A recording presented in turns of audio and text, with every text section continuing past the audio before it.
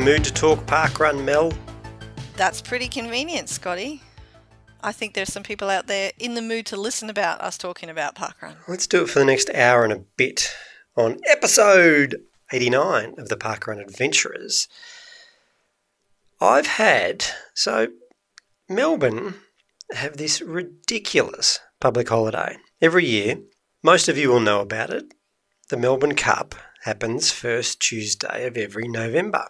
But only in Melbourne do we get the lucky honour to have the day off work, which I use to my advantage to completely ignore the Melbourne Cup and partake in some parkrun trialling of a new event coming to Melbourne.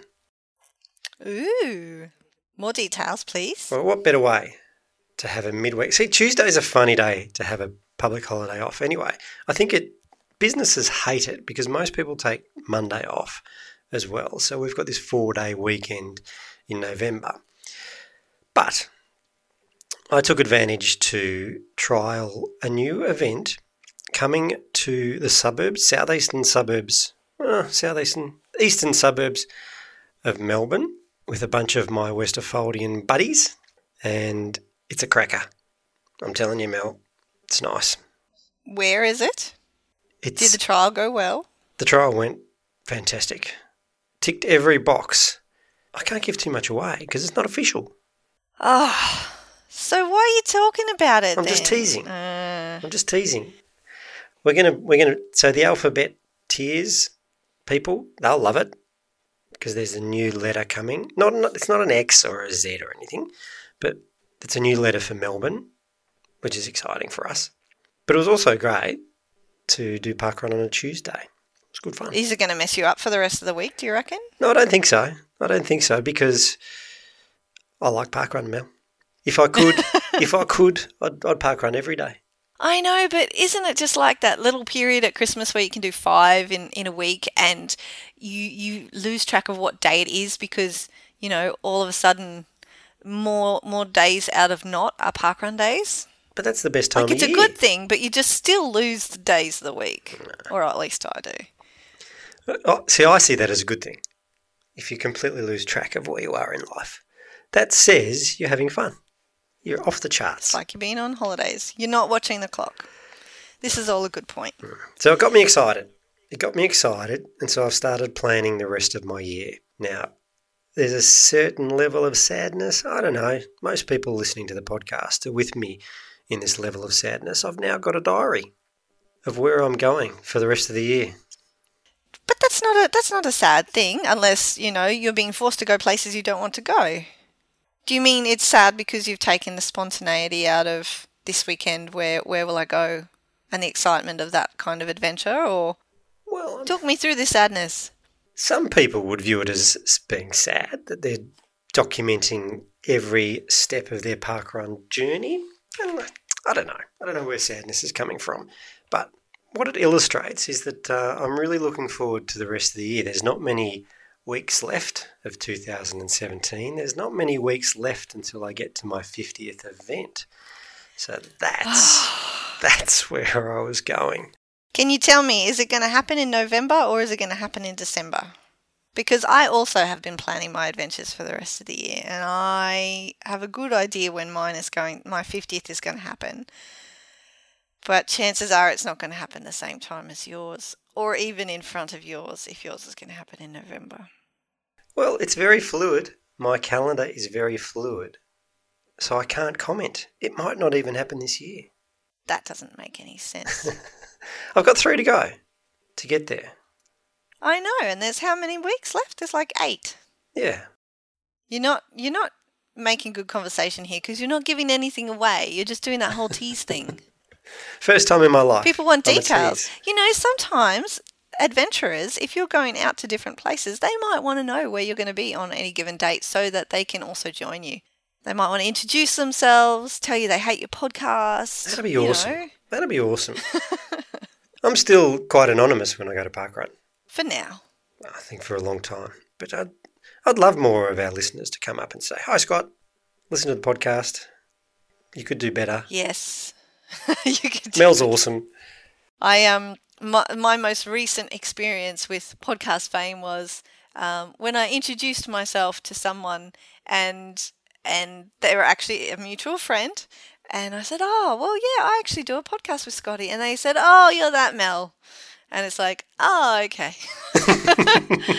I don't know whether or not that Mel is a good thing or not a good thing, but yeah. Podcast fame. So coming up in this episode, we've got the most famous park runner behind PSH, I reckon. If I said to you, Mel, give me a parkrun celebrity, who would you come up with? It would have to be this guy. Definitely.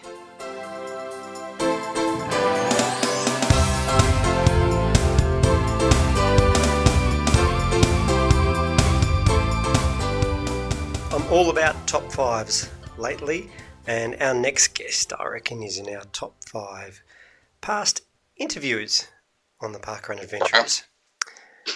There he is. You can hear him. Welcome back, Danny Norman. Hi guys, hi there, how you doing? We're good. You know the reason why I like you? I mean, I like chatting to you, Danny, but also you bring the numbers, you bring the people. Your episode, Nicola's episode, one of our most popular episodes. How does that make you feel?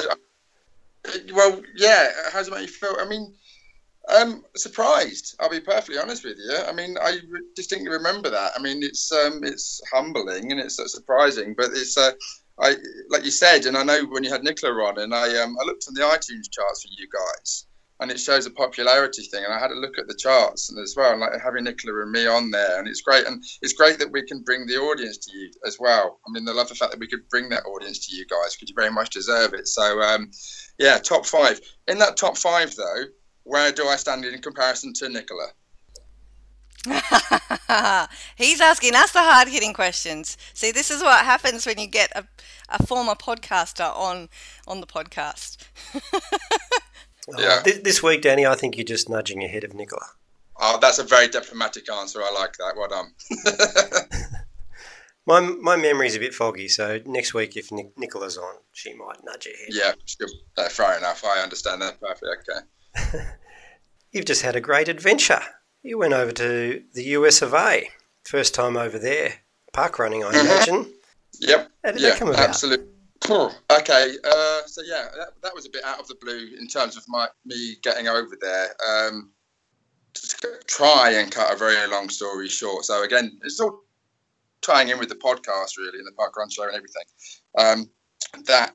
One of our core listeners, there's a guy called Chris Schofield. And he loved the podcast, and he offered lots of assistance. He helped us technically in lots of different ways, and I dare I say that I think it helped it. Parkrun and the podcast helped him at a tricky time in his life, so he always associated the two things in terms of helping him feel better in the community sense sort of things. And so I got to know Chris via the parkrun show, and obviously going to a couple of park runs and Surbiton Junior Park Run, which we'll probably speak about later on. And he brought his son Liam to that as well. So we've always had this connection. And Chris flies a lot. He's done a lot of work for Apple in the past, which ties into the San Francisco journey. He's worked for Apple in the past. He's been out there to San Jose quite a bit. And he's now he has an app, and which is called My Flights, and it monitors flight bookings of flights, and so he has to fly all over the place. And we were at a wedding for a lady called Gemma Brearley, another big podcast listener. It's all very much this big sort of community thing. And he asked, where would I like to park run? If I could, it was just a throwaway comment. Where would I like to park run anywhere in the world? And of course there are 101 different places, and so I kind of assumed what he was trying to say, what he was hinting at. I had an inkling he may sort of suggest something.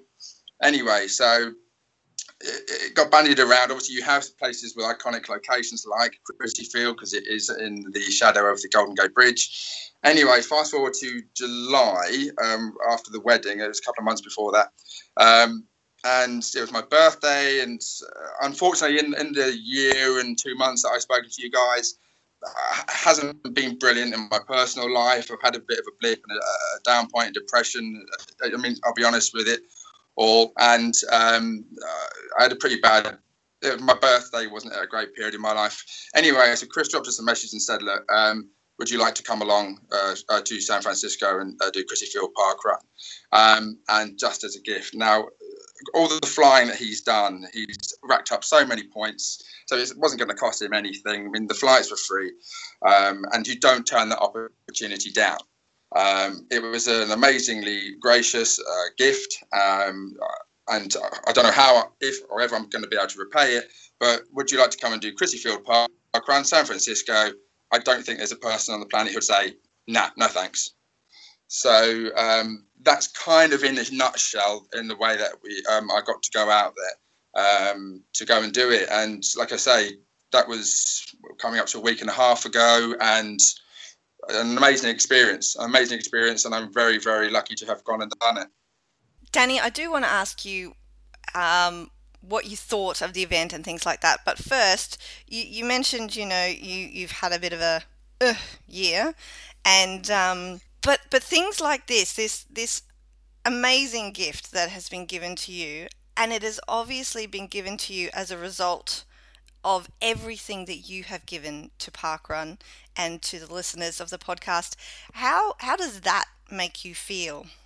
That's a really, really good question in terms of how deep do I go, because how do you perceive yourself? So it's when people are offering you these things, you kind of like, why? And they try to say to you, thank you for doing what you did, but I don't feel like I've done anything. And I know it sounds really silly, because even when the last parkrun I went to just this weekend, I went up to it specifically, and I'd been asked to go there for years and years and years. And it's like that people wanting you to be there or wanting to do something for you for what you've done. But I don't know what I've done. And I'm not just saying that to pay lip service. I'm just like, I did something that I wanted to do and I enjoyed. And that people are still grateful for that. So, I mean, like I say, the description of it's pretty good. I'm great with words. That's a great description. Great onomatopoeia. You have, I think, certainly as well.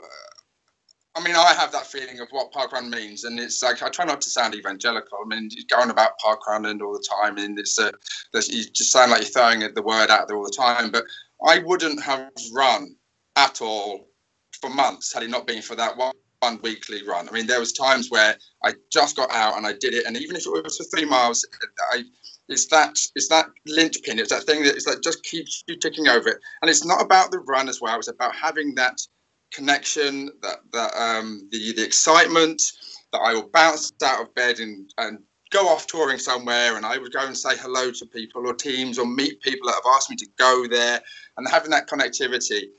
So when people do offer these things and say thank you, and I get communication still to this day, I think this may come into conversation later on about the parkrun show, I want to bring it back. How does it make me feel? It makes me feel very humble, but at the same point, I always find it hard to understand. Not in a bad way. It's just that I know that they appreciate the content creation, but it's something that I really enjoy doing. So I think it's a case that I'm receiving praise for something that I would have liked to have done anyway. So if that kind of makes sense as to why I kind of like, I don't see it as what I've given is something that I would have done. So it's kind of hard to describe in a way, but yeah, like I say, very good question with a very existential answer, I guess. I think it's understandable, Danny. I think people just love parkrun. The three of us all love parkrun so much. And because there's PSH, he started it, I think people just want to thank people that were involved in getting it up and going. And even though, as you say, you don't know what you did, you talk about it. And people just want to talk about things they love. So I think that's what you did. You created this vehicle for people to talk about things that they want to talk about. Yeah, I mean, I think PSH is a great example in terms of he's a shining example of how people will say thank you for bringing to us what you did and giving this thing. Whereas it's circumstantial in a way. It's a case of like that's how he sees it. He seems to come across as a bit uncomfortable with this praise. He's got better at it over the years.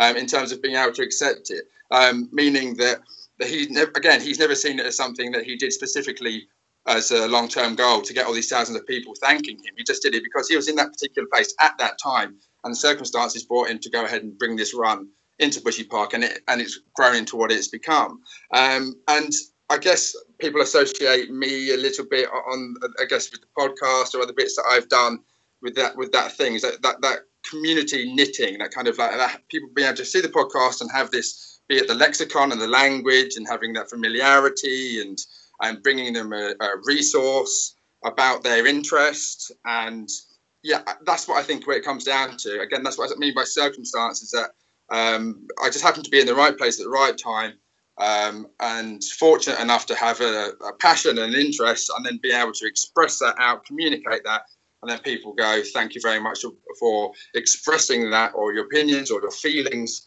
and informing us and giving us that kind of that position to understand parkrun or the ethos or the history. So I guess that's where a lot of it comes from. So going back to your year, you were still continuing to go to parkrun every week. Yeah. How was that? Obviously, it was a good ritual for you, and you weren't going to miss it. But did you still look forward to it as much as you had previously? Yeah, oh, absolutely. Not. How do I say it without getting dark? I mean, it would be too much of a stretch to say life-saving, but in terms of the, yeah, I mean, like I said, I got into a pretty dark place, and just having that shining light, just having that thing to latch onto, that thing to look forward to, that thing, like, that's the thing. I think in hindsight, if I didn't have something that I got so excited about doing, that guarantee of being there, just being able to be a part of that, if it just was a week was a monotony, it could have been dark. But parkrun allowed me just to be excited for a morning, and because of the obsession that I have with it, for the compulsion I have to do them, it just kept me looking forward. So I think that's what it brings, and I think it does that for a lot of other people too. I know it does that for a lot of other people too, and that's why I have a lot of appreciation for it. And this is pretty much the most open I've been about these feelings about it publicly as well. So yeah, I'm a little uncomfortable talking about it, but I'm honest and open about it too. Oh, we love it that you're sharing it with us, and I think it's important to share with us, because I've had some crap weeks lately too. I've had some good ones, but I'm with you. You're just sort of looking forward. You're just trying to get to Saturday because you know everything's going to be right on Saturday morning, because, you know, as we know, familiarity, all your friends are going to be there. It's parkrun. It's great. Yeah, absolutely. Yeah. That's what I think it is in a nutshell. It's like you say, it's hard to describe it. You tell people what is parkrun. It's a free weekly time 5K, but it's more than that. It's about the psychology. It's about the little nuances and the elements that mean different things to different people. And like I say, you can't describe it all, because, like I say, it's encapsulated in a wider field, in a wider scope. And like I say, that's why people love it so much. Danny, we have been having a little bit of fun with Strava heat maps of late, and you have this wonderful map that you do yourself of the parkruns that you've done, and you sort of highlight them in a different colour to the ones that you haven't done. And if you look around where you live, it's just this massive cluster. I mean, obviously you're extremely lucky to have such close access to so many events. But what is the closest event to you at this stage? How far away is it? The nearest event not yet done, or am I right in saying it's the nearest event not done yet in Australia? Yes, because we like Nendi. It's so much easier to say than Nenid. Yeah, we have Nenid and you have Nendi. Yeah, I was discussing this the other day. Yeah, absolutely. So the nearest, I love this in terms of relative distances. So my nearest one is a whopping, in Australian terms, a whopping being sarcastic. So in UK terms, a whopping 80 miles away. Whereas I think that is piddly in Australian terms, really, isn't it? So, but within that 80, so the nearest event being Corby, which is in the Midlands of England, is 80 miles north of where I am. That's my nearest event, my nearest event not done yet. And that will take me a couple of hours to drive there of a morning.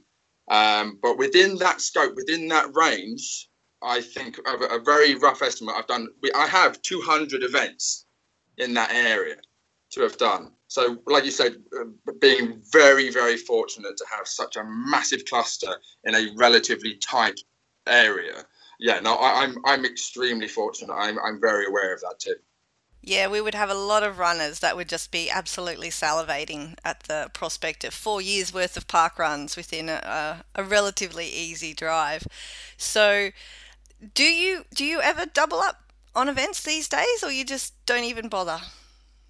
I try not to. I've really gone at it. So the last time I spoke to you guys, I was coming up to my 500th. And I have had a look at my stats and my data and my information since I spoke to you. And I had a flick through and a rundown of the events that I've been to.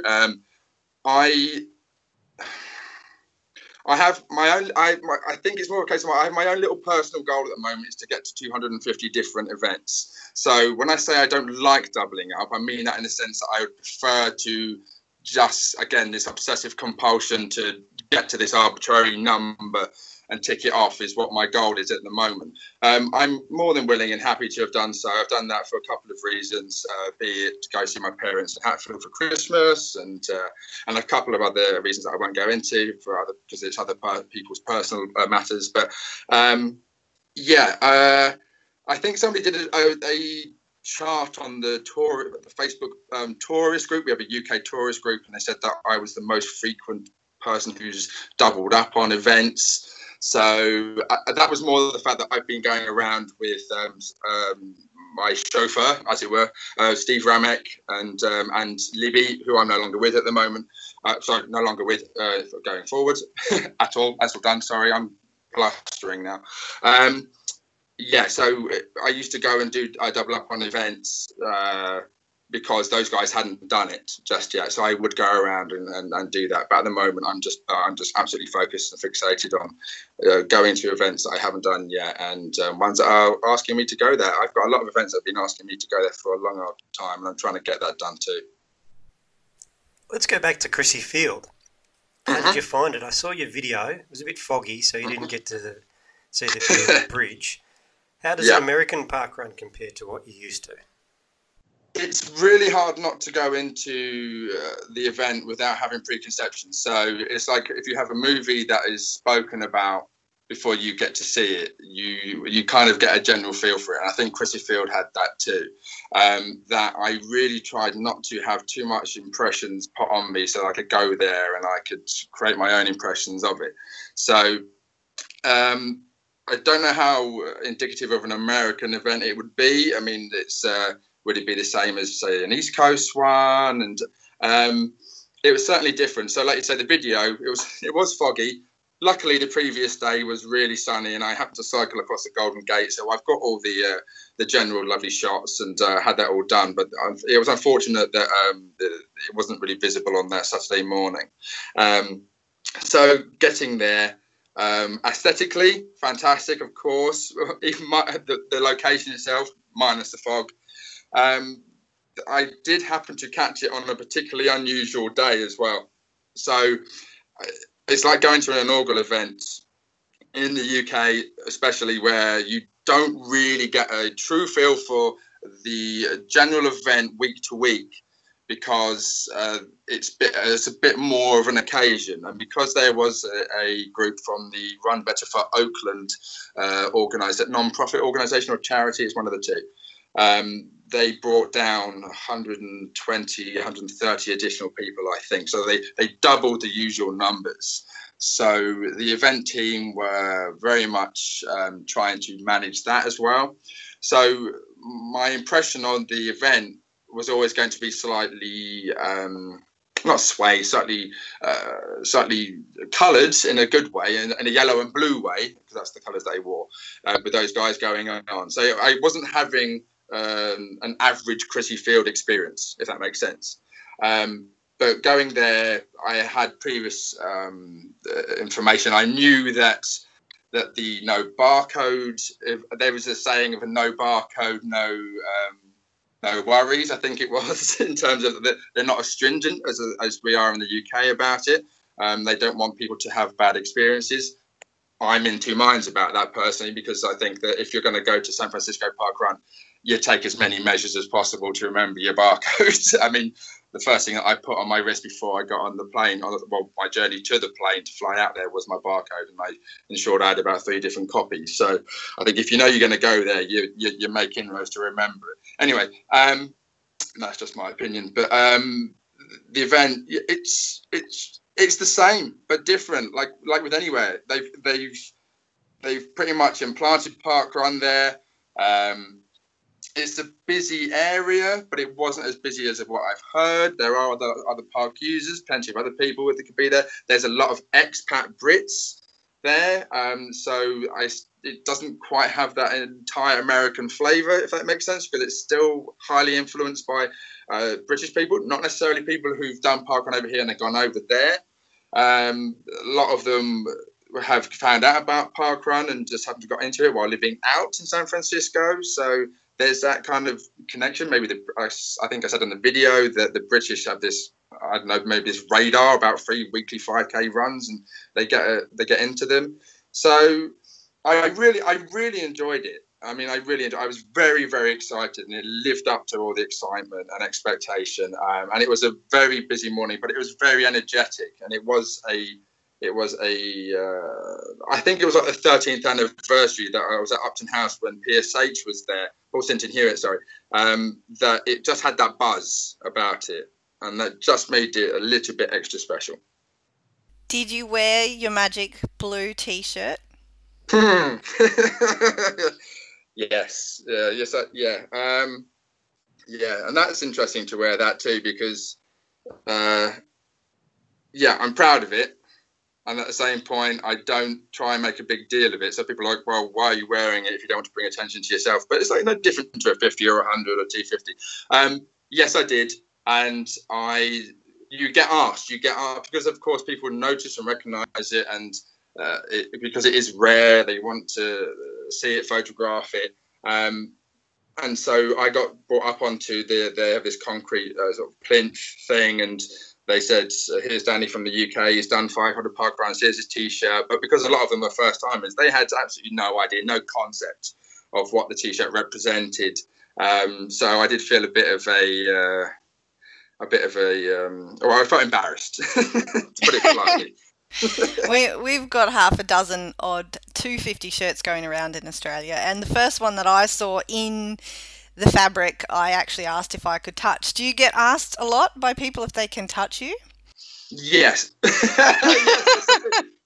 Yeah, but I do. And this is the thing. I'm very conscious and aware that if you look at be it my Twitter feed or my Facebook profile, it would seem that I go around to all these events and and if you could easily assume that I'm going up to people going, look at my T-shirt and please look at me and all this attention. And I don't. I do go there. I do wear the 500T, but I do not proclaim it. But people notice it. And of course, what people then end up doing is they say, please, can we have a photograph? Can we have a photograph of it? And they, and half the time it's of my best side, which is my backside. And so, of course, I end up having these shots where it looks like I'm standing there having a little bit of a wee, because I'm standing there basically having to show off my shoulder blades. And so just this week at Bruton up in Birmingham, I was there, and there was a regular parkrun show listener, and I watched what he was doing. He wasn't telling me, but I could see what he was doing, and I could see him collecting all the T-shirt, milestone T-shirt people. And he was getting a 10, he was getting a 50, he was getting a 250, and he got an apricot, and he got a volunteer 25. And then he asked, and he goes, can you line up and have the photograph taken? And you have the photograph taken, and then that's used as a profile pic and used on the Bruton Facebook page and everything. And it's not something that I did. I didn't engage it. I didn't sort it. It's what naturally happens. People do. They get excited by seeing this rare item, and they do. They ask to. I have been touched a few times by people say, "Please, can I touch it?" And it's not that an irregular occurrence. But I also just want to make sure that I don't seek out that attention. There you go. Just in case people think I'm a bit of an egomaniac. Well, it is a bit like you know, having a unicorn come to parkrun for a lot of places, I imagine. Yeah. Do you ever just get really tempted when people ask to say, look, sorry, no photos, thank you. Like a diva. Just so they can go, oh yeah, he's that guy in the blue shirt who's such a prat, wouldn't even let me take a photo of him. No, I'm too sensitive a soul deep down. I very much like to remind myself, if people are going to come over and ask you, they're tentative and about asking about it, and I will forever always say absolutely. I will bend over backwards if they want to touch it, speak about it, have a photograph taken with it. No, I am absolutely all for it, no matter what. Now, Danny, there's so many places we can go. I want to talk about the Parkrun Show podcast and the chance of it coming back. I think what we've started down here is very much for the Australian audience, and obviously the UK people are craving out for something similar. Where are you at? Is there any chance that it might come back, or what are you thinking? Yeah, good question. There's always a chance, and I tweeted it. I tweeted something to that effect 3 weeks ago, I think it was, and it's easily the most liked tweet that I've had on my public account and my public Twitter account, and that tells you something. So that shows you that there is a desire there. At my running club, I've got to become close with with a few new people, and I adore them. They've been very supportive in my times, and they've started listening to the podcast, and they love it. And I'm not just saying that, but they love it. They've been listening to it, and they've been able to go back and listen to it as a resource, and they've enjoyed listening to it, and they're very positive about it. And they're being genuine. They're not just paying me lip service. So they are saying do, and a lot of people will end up saying please. And I'll be perfectly honest with you that I have had conversations with Global. Parkrun Global. There have been conversations. They came to me and they said, "Would you do it again?" And I've had a meeting. I've had a conversation, but we are currently at a position where there's not really an agreement as to resource available and my ability to produce what they would like. So it's very much there. It's there like a pulsing light in the back of my brain going, bring it back. Now, it doesn't need to be officially brought back. That's the thing. It was always going to be an unofficial thing. So it would be a case of parkrun, which with hopefully lending my experience, an authority of voice, having that experience, an authority of opinion, and weight of message that it would carry. But at the same point, it could also be independent. So that's the thing. I think that might be wiser and smarter to go about it, be independent, bring it back in that form. The amount of time that goes into it, so you'd end up having to balance cost and value. And then, like I say, expanding it beyond that, it wouldn't just be the podcast. It would have to be a bit beyond that as well. I mean, I very much think that YouTube is an avenue to go down nowadays, as well as additional any media, any interest, any core specific interest. As we go along, people focus a lot more on their core interests now across a lot of media, and they have that option and choices. So I think scheduled radio, television is on the back burner now. Print media is out of the way. People are focusing on their core interests, and they have the media and the connectivity to do that now. And I think as parkrun keeps growing, there is a burgeoning audience, as well as the core audience from the past, that can be fed into. So to go in a very, very roundabout way to answer your question, yes, it could come back. Yes, I am interested. Yes, there have been official communications about it. It's just how I go about pushing that button. So, yeah, just keep your ears and eyes open and we'll see. Well, that's great news, exciting news. Because one thing, a lot has happened since you stopped doing the podcast. Yeah. And to where we are now, the direction of parkrun is quite different. So you'd have to balance all that out. I think, what was it? The audience, well, the global audience for parkrun as a whole is, was I saying 100,000 when it finished, and now it's getting up to 250.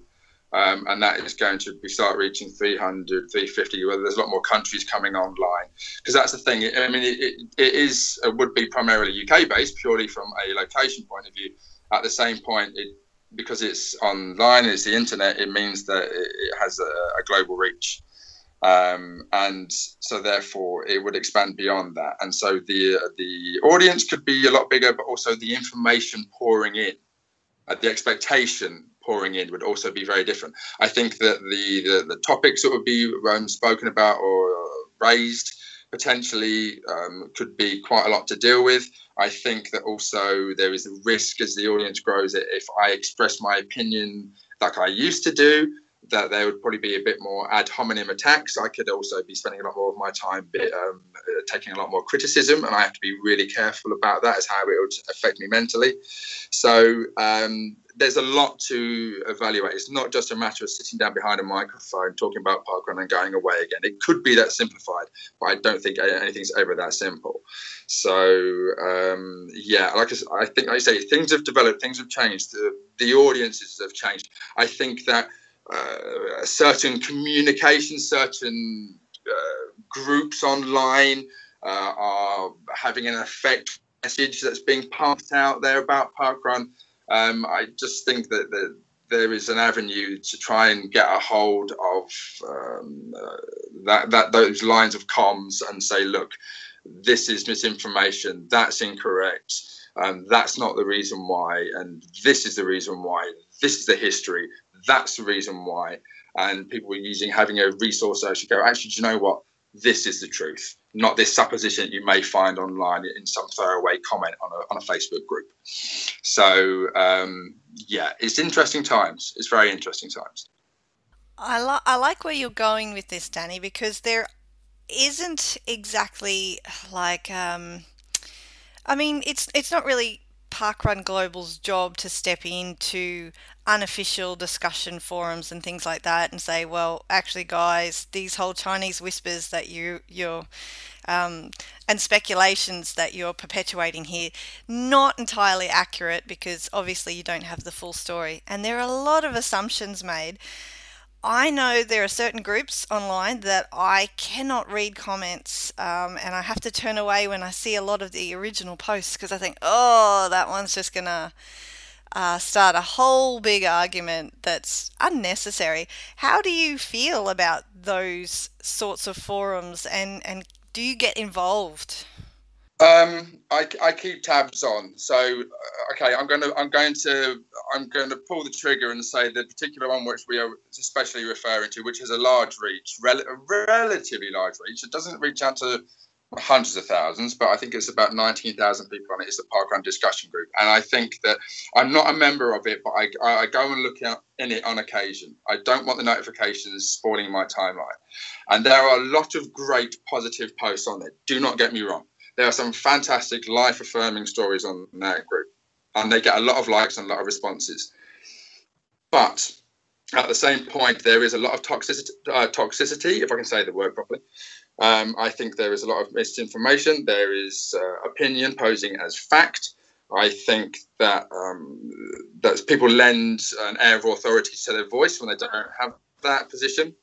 And I also think you're completely correct about Parkrun Global. They can't address every single thing that's posed. They can't address every single question or supposition that's put out there, because they would be spending all the time doing it. Because you get the same things ad infinitum rolled out over and over and over again. But at the same point, they'd also be accused of saying, well, you're going to have to say that, aren't you? Because, of course, if you were to ask the Ford Motor Company, is your car great? Ford is going to go, yes, it's fantastic. But you rely on a motoring journalist, like a Top Gear program, to come along and go, we're not in the employ of Ford. We think this is our opinion on this particular car. So Parkrun is in this very difficult position where they can't address everything thrown their way, because they're going to have expectation about their addressing that and replying to these particular things. Oh, you're just saying this because. So you want to have a voice that is independent to go, do you know what? Actually, I am not in the pocket of, and this is the reason why, this is the opinion why, and I'd like to think that my voice would carry value because I have the knowledge and experience, and also the connections, the communication, and also affording a right to reply, and also the ability to ask people the truth. And I think there are lots of anecdotes that I can give where things have been put out there. And I've read that on this group. And I've gone to the person in particular and go, this is being said, but I don't think this is true. And they've gone, no, it's not true. But I'm not going to address it. I'm not a member of the group, and it goes out there. But then it proliferates a little bit. It spills out a little bit. It just seeps through. And, of course, that myth soon becomes fact. Once it's repeated enough. And I was sat with somebody a few months ago, lovely lady, and I was chatting away to her, new to parkrun, loved parkrun. She was so into it. But then she started spitting out a few things, the comments. And I went, you're a member of the discussion group, aren't you? I went, yeah, I am. She started saying certain things that made me feel just as a little ill as when I read them. And I went, okay, that's not quite right. And I would address it, and I would try and speak to her about it, and I'd inform her about it. And then she'd go, I didn't know that, or I didn't know this. And I could answer the questions she posed, and I could change her mind frame purely by giving her correct information. But if this wonderful lady was a great indication, or a bad indication, I could say, as to the ill effect that group can have, then that was it for me. And I'm thinking this is not just her. And that spills out because people start to talk a little bit more. And when these things aren't being addressed, that word of mouth starts to spread a bit further as well. And people's first impressions of parkrun when they go on there are, actually, I'm not quite sure that this community is for me. And it's bad and it's ill, and it makes people who are passionate about the positivity of parkrun feel genuinely a bit sick in the pit of their stomach. And that's my feeling. I actually see that. And I think this is bad. It's capped. It is at an extreme. It's at the far end of the bell curve. But and you're always going to get 10 or 20 of the chieftain voices who are going to be the keyboard warriors who actually go out there and have absolutely everything to say. But they have to try and measure what they really say and how they go about it and how they say certain things. And at the same point, parkrun should never, ever be stuck in an echo chamber. And you don't want that. You don't want to live in an echo chamber because that doesn't help matters too. You have to be able to take criticism. But you need to be able to do it and address it in a particular fashion and manner. And that's why I think there's a massive division. You have this echo chamber in comparison to this negative toxic group, and there's space in the middle. There is a balance there to be met in the middle by something. So potentially that's where my brain is at in terms of where the parkrun show could come back, or a form of the parkrun show could come back and be some kind of mediator there. So there's lots of things to think about in that sense. The whole time you were talking, I was thinking, we'll just bring back the podcast and all the problems will be solved. You've made another great argument to bring back the podcast. I've just convinced myself, haven't I? So, great. Well, let's keep going with the interview. We might start the podcast by the end of the interview. Absolutely. Yeah. Last year, I had the pleasure of meeting you in person. I visited Surbiton Junior Parkrun, and I still fondly look back on that morning. That was just a great morning. I had so much fun. The joy in the kids, and just me. I just had a really good morning watching Junior Parkrun. How's that all going? Still going strong, I hope? Yeah, no, absolutely. Yeah, absolutely. No, I think it's been chief in my positivity and outlook on life as well. In terms, not just the Saturday mornings, but I don't race anywhere near as much. My fitness, my ability to run is nowhere near as it used to be a few years ago. I'm not racing on a Sunday morning or going out for long runs on a Sunday morning, but I get up on a Sunday morning and I get out and I am productive, and I am productive in a fashion because of Surbiton Juniors. And I've pretty much been there for as many events as possible throughout its 2-month history. And I remember that morning with you really well, especially too. I mean, it was funny because you didn't let us know that you were coming. And I suddenly saw somebody standing there in a purple volunteer 25T, and the face was familiar. And then suddenly, because I was run director that day, my brain is in run director mode. So I'm thinking like 50 things at once. And then, of course, the penny drops. And it's like, oh, it's Scott. And it's like, okay, then it's like you're not expecting you because you're meant to be the other side of the planet. So it was fantastic to have you, fantastic to host you. The reasoning of you being there as well is to give you a massive insight because, of course, Junior Parkrun Australia. And yeah, it was great to have you along and show you the best that we could in terms of how parkrun or junior parkrun is and how it can be, and give you a great insight and give you lots of thoughts to take back. And luckily, it was a really sunny day, so that helped too. So yeah, like you say, I really enjoyed it, and I loved conversing and chatting with you in the coffee shop afterwards as well, and putting the world bang to rights, I believe. I was very jealous when I heard Scotty had been along to SJP because I'm super keen to get along to a junior parkrun. What you mentioned it was key to your positivity, Danny. What drew you to it in the first place? So I'd always had my hand in junior parkrun in a couple of fashions. So bushy juniors, it's still an anomaly in terms of it being once a month. So I would pop along and I'd go and volunteer there as much as I could whenever I could. And so I always loved the idea of junior parkrun, and of course I felt it had a lot of value to bring, and so I enjoyed that aspect. And then when it was on the cards to bring it forward, now I didn't actually seek it out. It was sought out by the council. They wanted it to happen, and so they tasked Parkrun with asking people, and they asked my running club, and there's so people sought out the location. It was Ian Cockram, Jackie Chang. They found the location, and then they proposed. They went, Danny, you would be great to do this, and it was. When did I finish working for Parkrun? It was the end of March, April, so May, and it was 2 months after I'd finished working for Parkrun. So it was almost this perfect continuation. So I'd always said, having finished working for Parkrun, that I would then like to move into an ED role or potentially ambassadorial role. So it came around in the right location at the right time, a couple of months after I'd left, just to give myself that little break to then come back into Parkrun in a slightly more official capacity as an event director. And I ummed and ahed a little bit and went, yeah, go ahead, I'll do it. And it's one of the best decisions I've made because I absolutely adore it. I love it. It's sustained. It's grown. We've created our own community. We have our regular core volunteers, and like you said, we're putting on this 2K event for juniors, and it's full of effervescence and positivity, and it lightens up and brightens up your Sunday morning. So, yeah, it's been a great decision. Like I say, right place, right time. And all the better for it. We certainly can't wait until we get junior parkrun in Australia. Now, rightly so. Before we finish up, I just want to ask, at the risk of sounding like we're looking for another invitation, if you could now parkrun anywhere in the world, money's no object, where would it be?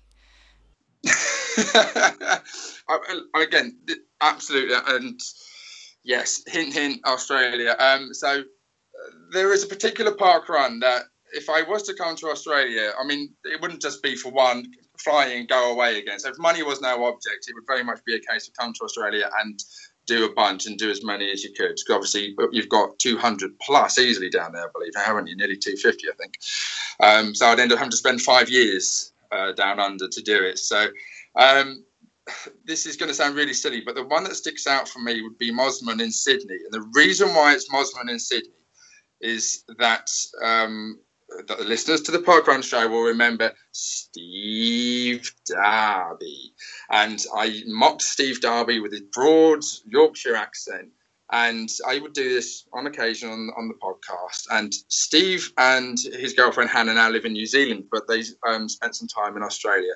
And they went to Mosman Parkrun. And Mosman's a relatively smaller attended parkrun. But they turned out on a wet Saturday morning and went to Mosman Parkrun. And he said that he was Steve Darby. And all of a sudden, it was like, you're the Steve Darby. So all of a sudden, you had... Again, Steve's on the other side of this of the world, surrounded by this small parkrun community who saw him as like some kind of parkrun show deity, this celebrity, as it were. And they were big into it. They were big into the parkrun show, and Simon Mackley as well. And so I've got to know people inadvertently via Facebook images. I've never met these people, but I've got to know about them. So I would feel obliged to have to go and do Mosman Parkrun. I've never been to Sydney. I've never been to Australia. I'd love to go there. If I was going to be there, my first parkrun in Sydney would definitely have to be Mosman for that purpose, because I know that the parkrun show means a lot to a lot of their core team and core runners. So that's where I'd go first. It's funny you say that, because Simon Mackley is the person who asked me to ask you that question. So it's almost like he knew. Yeah, serendipity, I believe that's called. Yeah, absolutely. Yeah. No, I didn't know that, but yeah, I would go there. I would. We'd have to make sure we join you, Danny, because yes, have you done Mosman? I haven't, and it's one of the events that I have promised that I will definitely get to at some point as well. And so that list gets pretty long, as you would know, Danny. The ones that you say, yes, I will come and I will visit, and yeah, that list does get very long. But Mosman is definitely up there right at the top of that list. So we would love to come along if you manage to make it there too. Yeah, we'll just wait till I get over there first. All right, okay, cool. All right, well, that's the excuse I'm going to use next time Simon asks me. Yeah, wait till Danny. Sorry, I've got to wait for Danny. Fair enough. Cool. Danny, it's been a treat, as I knew it would be. Thanks for coming on and sharing the tales. I mean, we touched on San Francisco, but there's so much more to your story. Thanks again. I think we're going to have you back soon. My absolute pleasure. Thank you very much for inviting me. I'm always honoured to be asked.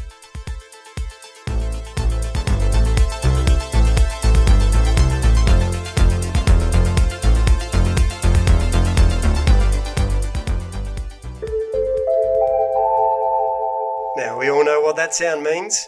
Well, most of you should. It's going to be the second edition of the Parkrun Adventurers quiz that we call Madness. And this month, it's November Madness. We're going to welcome back our carryover champ, all the way from Berwick Springs in Victoria. Welcome back, Melissa Ellis. Hi, thank you. And that's enough, guys. And challenging you all the way from, as you all know, the studio audience is back, so they obviously enjoyed the first edition. And all the way from Sydney, representing New South Wales, is Simon Mackley. Welcome to November Madness, Simon. Thanks for having me.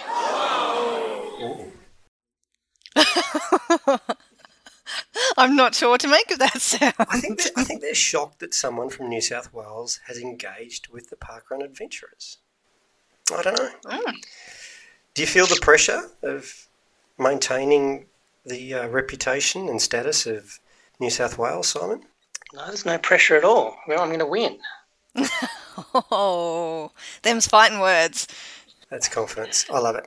Okay, so you know the rules. So the buzzer is your home parkrun. Let's just test that they're working. Ladies first, champions first. Melissa, let's hear your buzzer. Berwick. And Simon? Mosman. They're working. Here we go. Question number 1.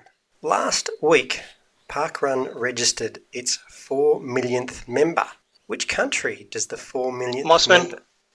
Simon? South Africa. Well done.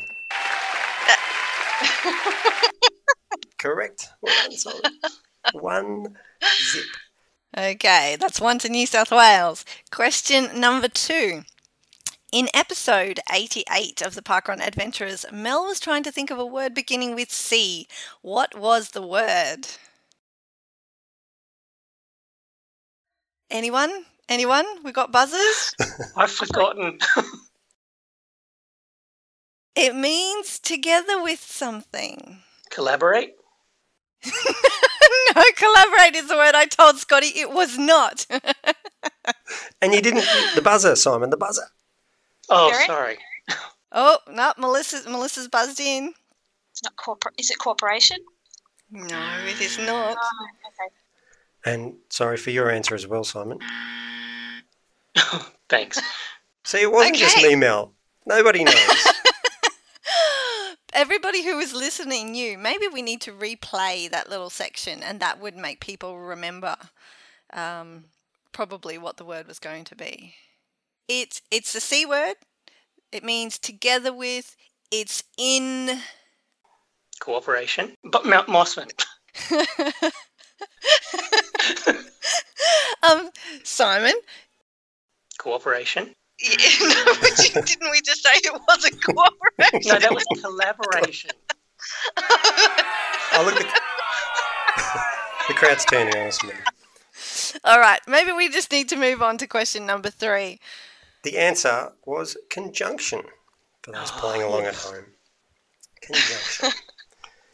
And we also will have Sheridan Laws out there who's listening, and she'll be yelling it out again, conjunction, conjunction, because she actually commented on our Facebook page this week telling us what it was. Question 3. It's a who am I? I am a male Australian parkrunner. I have completed more than 50 official volunteer stints. My parkrun PB is 16 minutes and 36 seconds. Mossman. Simon?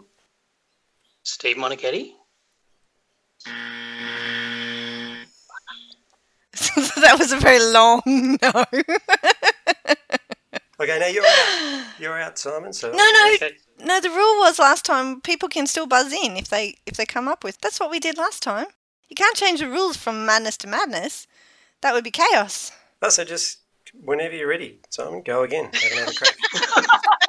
Thanks. Okay. I have completed 236 parkruns worldwide at more than 50 different locations. I often parkrun with my park dog, Bella. I am a member of the Dave's Running Club. Mossman. Simon? Dave Robbo. Oh, I was going to ask for more information.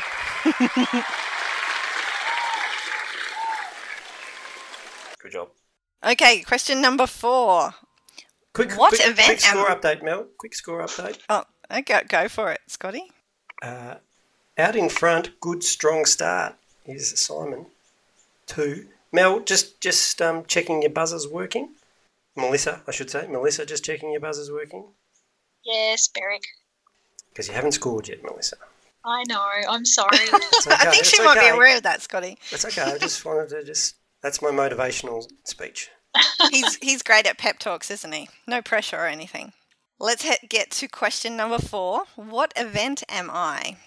I launched in Queensland on the 22nd of June 2013. Each week, I average 60.7 runners and usually have between 4 and 6 volunteers. We are one of the fewer than 20 events who had a female first finisher at our inaugural event. When it gets very wet, we have to cancel due to flooding. Our biggest ever attendance is 128.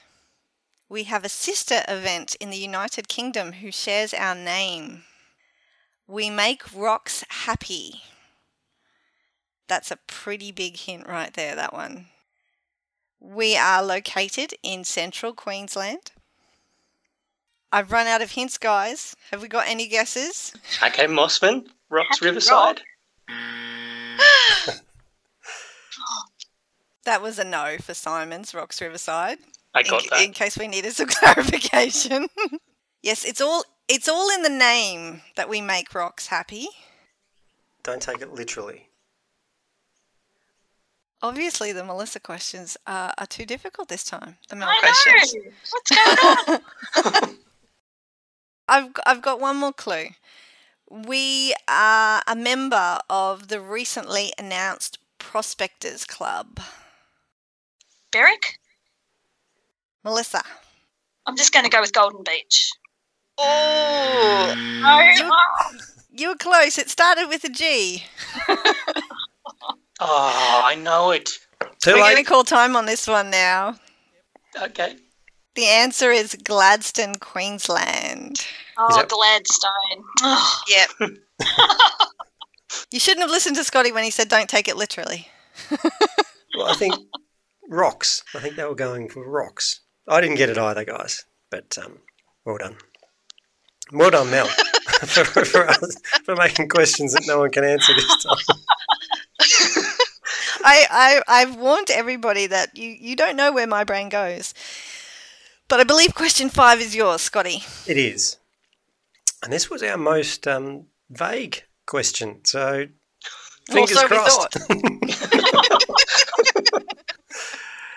But for our first episode of 2017, fondly known as episode 51, cast your minds back. What was different about the opening theme music? Because we do expect you guys to know every episode inside and out. Mossman, Simon? it changed. Very. That's not the answer we were looking for, Simon. So, Melissa? Okay, sure. It changed to 50s music. That's also not the answer we were looking for.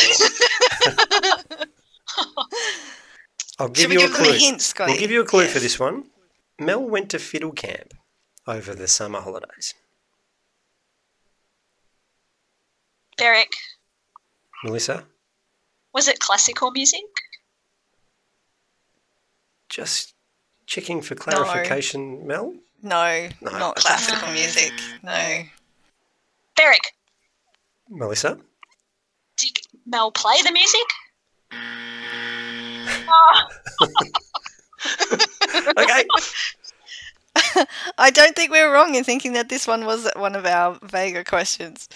Okay, I'm calling time on that one too. For a very brief period, 1 week only, we became known as the Fiddle Adventurers as we introed the program with some fiddle music. Otherwise known as folk music. If you'd said folk, we would have given it to you. But good efforts, team. You both had a guess. Now, we got 6 questions this time. Just quick score update, Mel. Well, the score remains at 2 to Simon Mackley. 2 out of 5 I think that rules me out. for New South Wales. I've still got hope. I've still got hope. No, there's still two more questions. We've got question number 6 to go. That's it. It's worth 2 points. It's worth 2 points. We forgot to tell you that. Question 6 is worth 2 points. A new feature of November Madness. Take it away, Mel. On the 2nd of September 2017, the Australian female record was broken in a time of 15:57 at Newey Parkrun. What is the name of the athlete who holds this record? Mossman, Simon. I want to say Celia Sullivan. You do want to say that because that's correct. Where's your little bing, Scotty? It's there. Well done, Simon. And there's the delayed gratification of the crowd finally cottoning on. So it looks like we've got a new carryover champion. Congratulations, Sorry, Melissa. Simon. Thank you. Sorry. And just quietly, I have to claim this one for Queensland because Simon has spent many of his formative years in Queensland. So he's officially a Queenslander, despite the fact he resides in New South Wales. Unfortunately, just checking the rule book again, Mel, that does not count. So, New South Wales. Where do we get a book for the rules? Oh, it's very Are extensive. you writing it as we go? No, it's sitting right next to me. Here, I will share it with okay. everyone That would be fun. next time I see them. But congratulations, Mel, Lissa, thank you very much for Oh, you're welcome. participating. It's been fun. I was proud of you. Despite your loss this week, I was still proud. That I'm for sorry, the very first champion of our madness quiz, it was from Victoria. So thank you. Thanks for having me, guys. And congratulations, Simon. Thank you. Way to represent. In life moments, Simon, where would this put it? Top 5? Oh, top 50 maybe? I heard top 5. There was certainly a 5 in that number. Oh, yeah, for sure. Well, we're honoured. We're honoured that you think so highly of that. And we hope you can have an enjoyable summer we probably won't bring it back until 2018. Sure. So enjoy the glory. Talk about it at Christmas. We'll see who's willing, after the calibre of those questions, who's willing to come and contest your position as carryover champ of the madness. Sure. Thanks so much, guys, for joining us. You've both been super awesome sports. Howdy park runners, it's Toc here. I'm reporting in from the Koonwarra parkrun launch today, where the crowd numbers have certainly built. We've had a fair bit of sunshine. It's been a wonderful day. Really big turnout in a town that's only got a population of 385. It looks like we're going to break 250 for numbers. So I'll wander around and I'll have a talk to a couple of people. I've got Greg and Shirley Dell here with me. They're Inverloch park runners. Both of them have run quite a few times, quite a few volunteers between them as well, which is fantastic to see. And I'll just get their thoughts on what the course was like. First of all, Greg, what do you think of the course? Okay, Toc, thanks for the question, mate. It was a grouse course. Nice, soft surface to run on other than running on concrete. Lovely course, plenty of birds around, a lot of people, a lot of room, nice wide course, very, very scenic. I loved every minute of it. Spot on. And Shirley, what do you think of the course? I loved the bridges. That was the highlight, running over them. It's really good. One of the things I want to catch up with you guys about, you've been involved in a run recently, I think it might have been last week, for raising funds for cystic fibrosis called Great Strides. Can you tell me a little bit about the run? Yeah, well, it was last Sunday, the 29th, and it's an 8k run or walk, or a 4k walk, and it's around the Tan, which is a running track around the Royal Botanic Gardens. Oh, how many people do you think are there, Shirley? It'd be 1,000? Yep. Yeah, maybe 1,000 people there, all doing it. It's all in raising awareness and funds for cystic fibrosis. A very worthwhile cause, a very well set out course, and organised event. Toc, was great just to go downtown and do that. Yeah, spot on. We might even pop a link up on the Parkrun Adventurers page for anyone that wants to have a look at that. Howdy park runners, Toc here. I'm with Addie. We're just had a run around the Koonwarra track. Addie's one of our Inverloch park runners. She started off as one of our RDs at the age of 14 and has been running for a while. Addie, what did you think of the course today? I loved it. I thought it was amazing. Great scenery. Get to run over the bridges and really capture what South Gippsland has to offer. Cool. And I noticed that you've partaken in one of my favourite things after parkrun. You've had a nice big slice of carrot cake. It looked pretty good, and I actually managed to pinch a bit of a sample. What did you think of Million Romeos as a venue for after parkrun? I thought it was great. Brekkies are really great, and they had a great atmosphere going on and great service, so it would be a great place for after parkrun. And pretty cheap bacon and egg rolls running today. It was pretty good. Yeah, they smelt pretty good. What did you think of the numbers at Koonwarra today? Oh, it was huge. It was great to see so many locals that had never involved in parkrun, and great tourism as well to support a new little, Gippsland parkrun. And do you think you'll be back at Koonwarra or stick with Inverloch or travel around a little bit? I'm hoping to do a bit of both and alternate between the two to see how it's all going. I think you've got a few letters now for your alphabet. So was this your first K? Yes, I believe so. Cool. I know you've got the I and the J, so you're sort of working on the middle of the alphabet pretty well. I believe you've run at a fairly big park run overseas somewhere. Yes, I do have a B. I did Bushy, so one up on you, but that's okay. Thanks for reminding me of that. I think there's about 1,200 people there the day you ran at Bushy. Yeah, I think there was, and I ran in 30 minutes and got position 800, so it's pretty big and some pretty fast runners down there.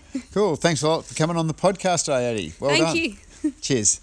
I'm with Ebony Knox. Ebony's the event director at Koonwarra, and we're doing something a little bit different today. We're actually sitting in a kindergarten on the Monday after the launch. We're sitting on the little chairs in the kinder, and we're just having a bit of a reflection back about the launch and Saturday and how big the day was. Thanks for coming on board, Eb. No worries at all, Toc. Thanks for having me. No worries. So, Ebony, the town of Koonwarra has 385 people. You managed to get 255 people to your launch. What did you think of the day? Yeah, Taka was absolutely incredible. It was a buzz in the whole weeks in the lead up to it, especially the couple of days before it. The whole community was on board, really supportive. The local businesses were all out in force. We had the Koonwarra Farmers Market happening just up the hill as well. So there was, certainly a buzz around the town. My sister, who was helping me organising it, she dropped her daughter off at kindergarten the day before, and she said in the couple of minutes that she was there at drop-off, she said she got hustled about 5 or 6 times from parents just really excited about the launch. Yeah, it's really cool. It's been a bit of a buzz around, and looking at the stats from the day, like there was over 50 people did their first park run ever, and I think there was about 10 or 15 that did their second park run. So they've registered when Koonwarra's come online, wandered off down the road, probably down to Inverloch, done a park run, and now they're back and regular. So you've got a really good regular crowd there already of people that are coming out, and people loved it on the day, and that's a fantastic thing about it. That's it, Toc, and I think we had something incredible support from all the parkrun tourists as well. We had people from all over the other side of Melbourne, and I think pretty much half of Gippsland was there as well. And another thing, Toc, probably about 3/4 of the people with us on Saturday were all walkers as well. So not just all the fit athletes of South Gippsland, but good to see a good variety of people out there. Yep. And one of the things that I found fascinating at the launch, you go around all these launches and you do tend to hear a lot of the same sort of thing. At your launch, we heard all about hygge. Yeah, so it's a Danish word, Toc, and I'm not Danish. I've got no Danish blood in me at all. But in the day before, I was working on my speech, and I thought I just need some quote or something how I can sum up the support of the community, as well as that a bit of a sort of future direction for where we want to go with Koonwarra Parkrun. And so it's the spelling of hygge is Hygge, and I did some research on the pronunciation as well, and I pronounce it hygge. Copped a little bit of flack from family and friends, and they said, what is this hygge? But it's all about building a sanctuary and community, inviting closeness. It's about creating well-being and a sense of connection and celebrating the everyday, and I think that's what parkrun community is in general. And I think that's how the Koonwarra community welcomed us, by creating that sense of community. And so in my speech, I reflected on that and said, we've been welcomed into the Koonwarra community, and so now it's time to invite everybody into the parkrun community as well. Yeah, I thought it was fantastic, and not often you go along to a parkrun and get edumacated. I'm a teacher, Toc. I'm a kindergarten teacher. There's some very lucky kids out there. And give us a bit of a description of your course. I love it, but give us a bit of a description of the course. Oh, Toc, I could spend the next hour. How long does this podcast go for? I'm very biased, Toc. I think we've got a brilliant course. It starts right out the front of Million Romeo's Cafe at the Koonwarra, at the South Gippsland, at the rail trail there. It heads 2.5 kilometres along the rail trail towards Meenian. It is slightly undulating. There was a few comments at the end about the bit of a steep incline, probably about 100 metres away from the finish line. It passes over 3 bridges. I think it's the Tarwin River and Blackspur Creek that it passes over, and through some iconic Australian scenery as well. There's gum trees, there's farmlands. It's quite beautiful. And another park run that you got a fair chance of seeing a koala at if you look hard up into the trees. That's it, spot the koala. Yep.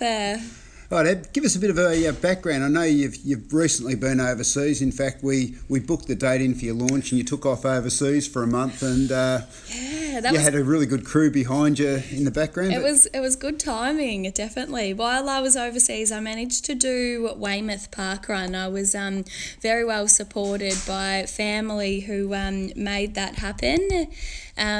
On my list of things to do, there was Stonehenge and, London Bridge and Buckingham Palace, but I think exceeding all of that, it was doing a UK parkrun. So I went over and, did Weymouth Parkrun. That's cool. Well, Eb, thanks for your time, and it's been an amazing little journey. Koonwarra certainly was full to the brim on Saturday morning. Car parking was a bit of a premium, and good luck for next week. No worries. Hopefully we'll get 255 again next week, Doc. Cheers, Eb. Thanks. Thank you. Well, Scotty, I think it's time. We need to send another sequined microphone down south. We did promise, didn't we? Last week we said if Toc delivers, he's in. He's delivered, so he's in. Welcome to the Channel 5 news crew, Toc. And how pretty does Koonwarra sound? I think that's going to be on a few adventurers' wish list. 3 ridges, koalas, gum trees. Yeah, it sounds pretty spectacular. Speaking of spectacular, the Parkrun Adventurers Pearl Illustration Giveaway Extravaganza Spectacular has ended. Oh, if you missed out, it's too late. It has. We are going to draw the winner and go through the findings from the Pearl Illustration on next week's episode. Because this one's been so chock full, let's save something for next week. But thank you to everybody who participated in the Pearl Illustration. We got some pearlers. Some pearlers and some great information to be going on with. So looking forward to sharing that all with you next week. In hindsight, Mel, we didn't explain this year exactly what a Pearl Illustration is. I had a couple of people say to me, I didn't know it was a survey. Oh, really? But they followed the link and did it. No. You would assume. Had no idea what it was. Had no idea what we were talking about. Oh, okay. Well, obviously they need to go back and listen from episode 1 to to get their history. It's a learning exercise. But also on next week's show, Kelly's back. Remember we had Kelly a couple of weeks ago. She was telling us what we can and can't eat. Now we want to know what questions you've got for Kelly. It was nigh on it will be almost 2 months by the time she pops back in. So yes, please, if you've got any questions for Kelly about nutrition and diet and, probably running related might be good, but doesn't necessarily have to be. We're not being strict. Yes, so get in touch with us. Facebook, email, Twitter. Instagram. However you want to get those questions to us. Do it.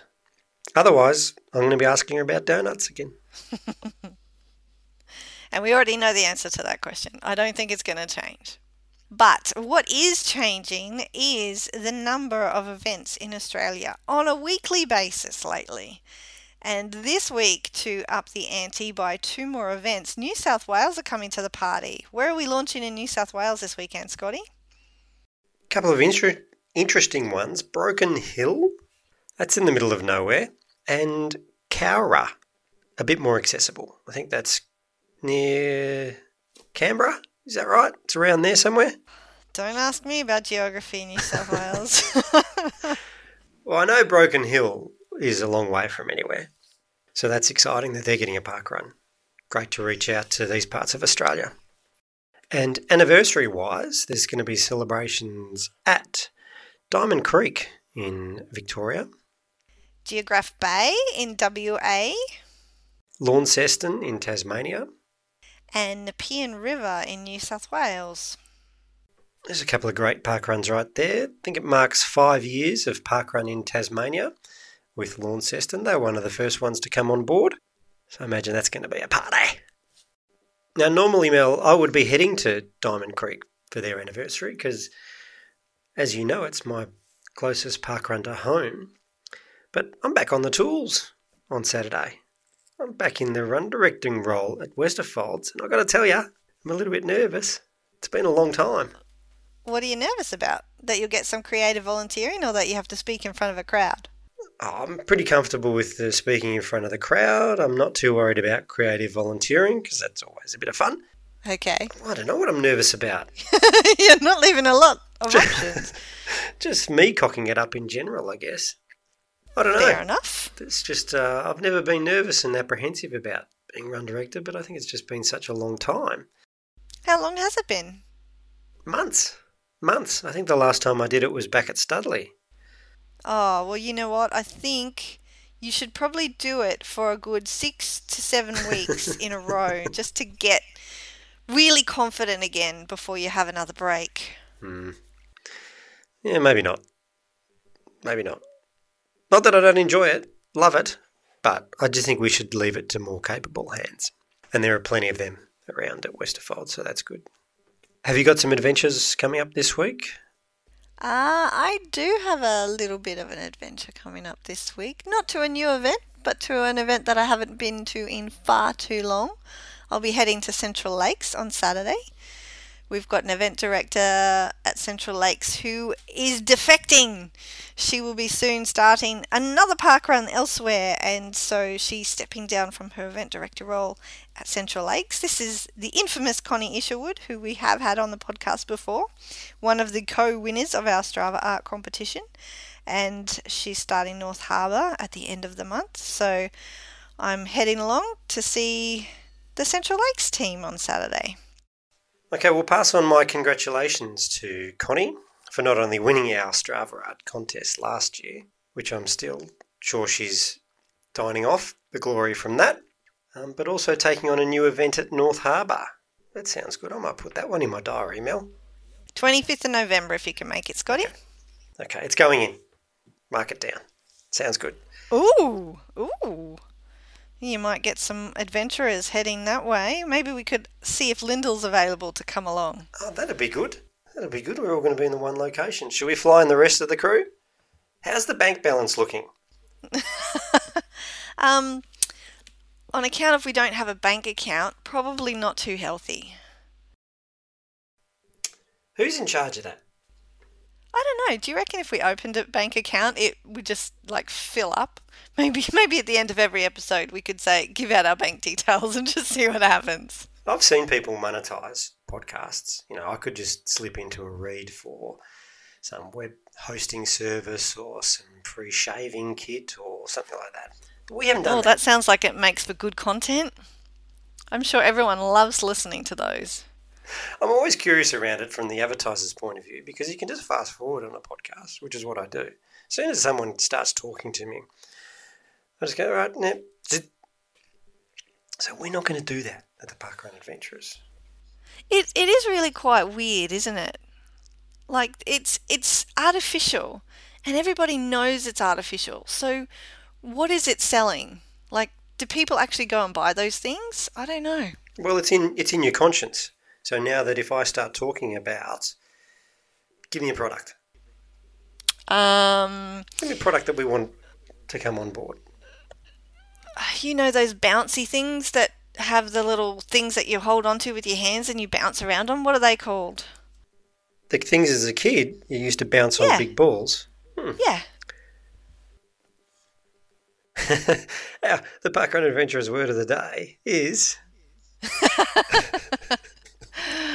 This really does need to be a theme every week, isn't it? One day my language skills might come back. Little known fact, I actually have a master's degree in editing and publishing, but you wouldn't know it based on my level of language skills and literacy lately, would you?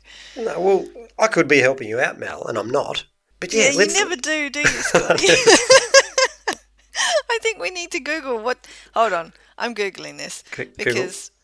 It's going to annoy the bejesus out of me. And I think if somebody did a parkrun bouncing around on one of these things, would that be classified as under your own steam? I don't know. We don't have rules around it, do we? No, it's not got wheels. It would be like doing it on a pogo stick, I suppose. So here's an opportunity to grow the market of... Have you found out what they're called yet? No, bouncy things. Did you Google figures? With handle. That's the words I'm using. I should do images. But look, it comes up. There's the pictures of it. What is this toy called? Big rubber ball you could sit on and bounce, and there were handles. Yeah. No, but what's it? Jump ball? It's not a jump ball. It must have had an actual proper name, surely. You don't see too many of them around anymore. I think it was from our generation.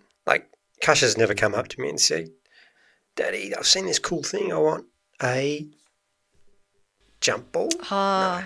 Yeah, that must be difficult at Christmas time when they've told you something they've seen on an ad, but it doesn't actually have a name.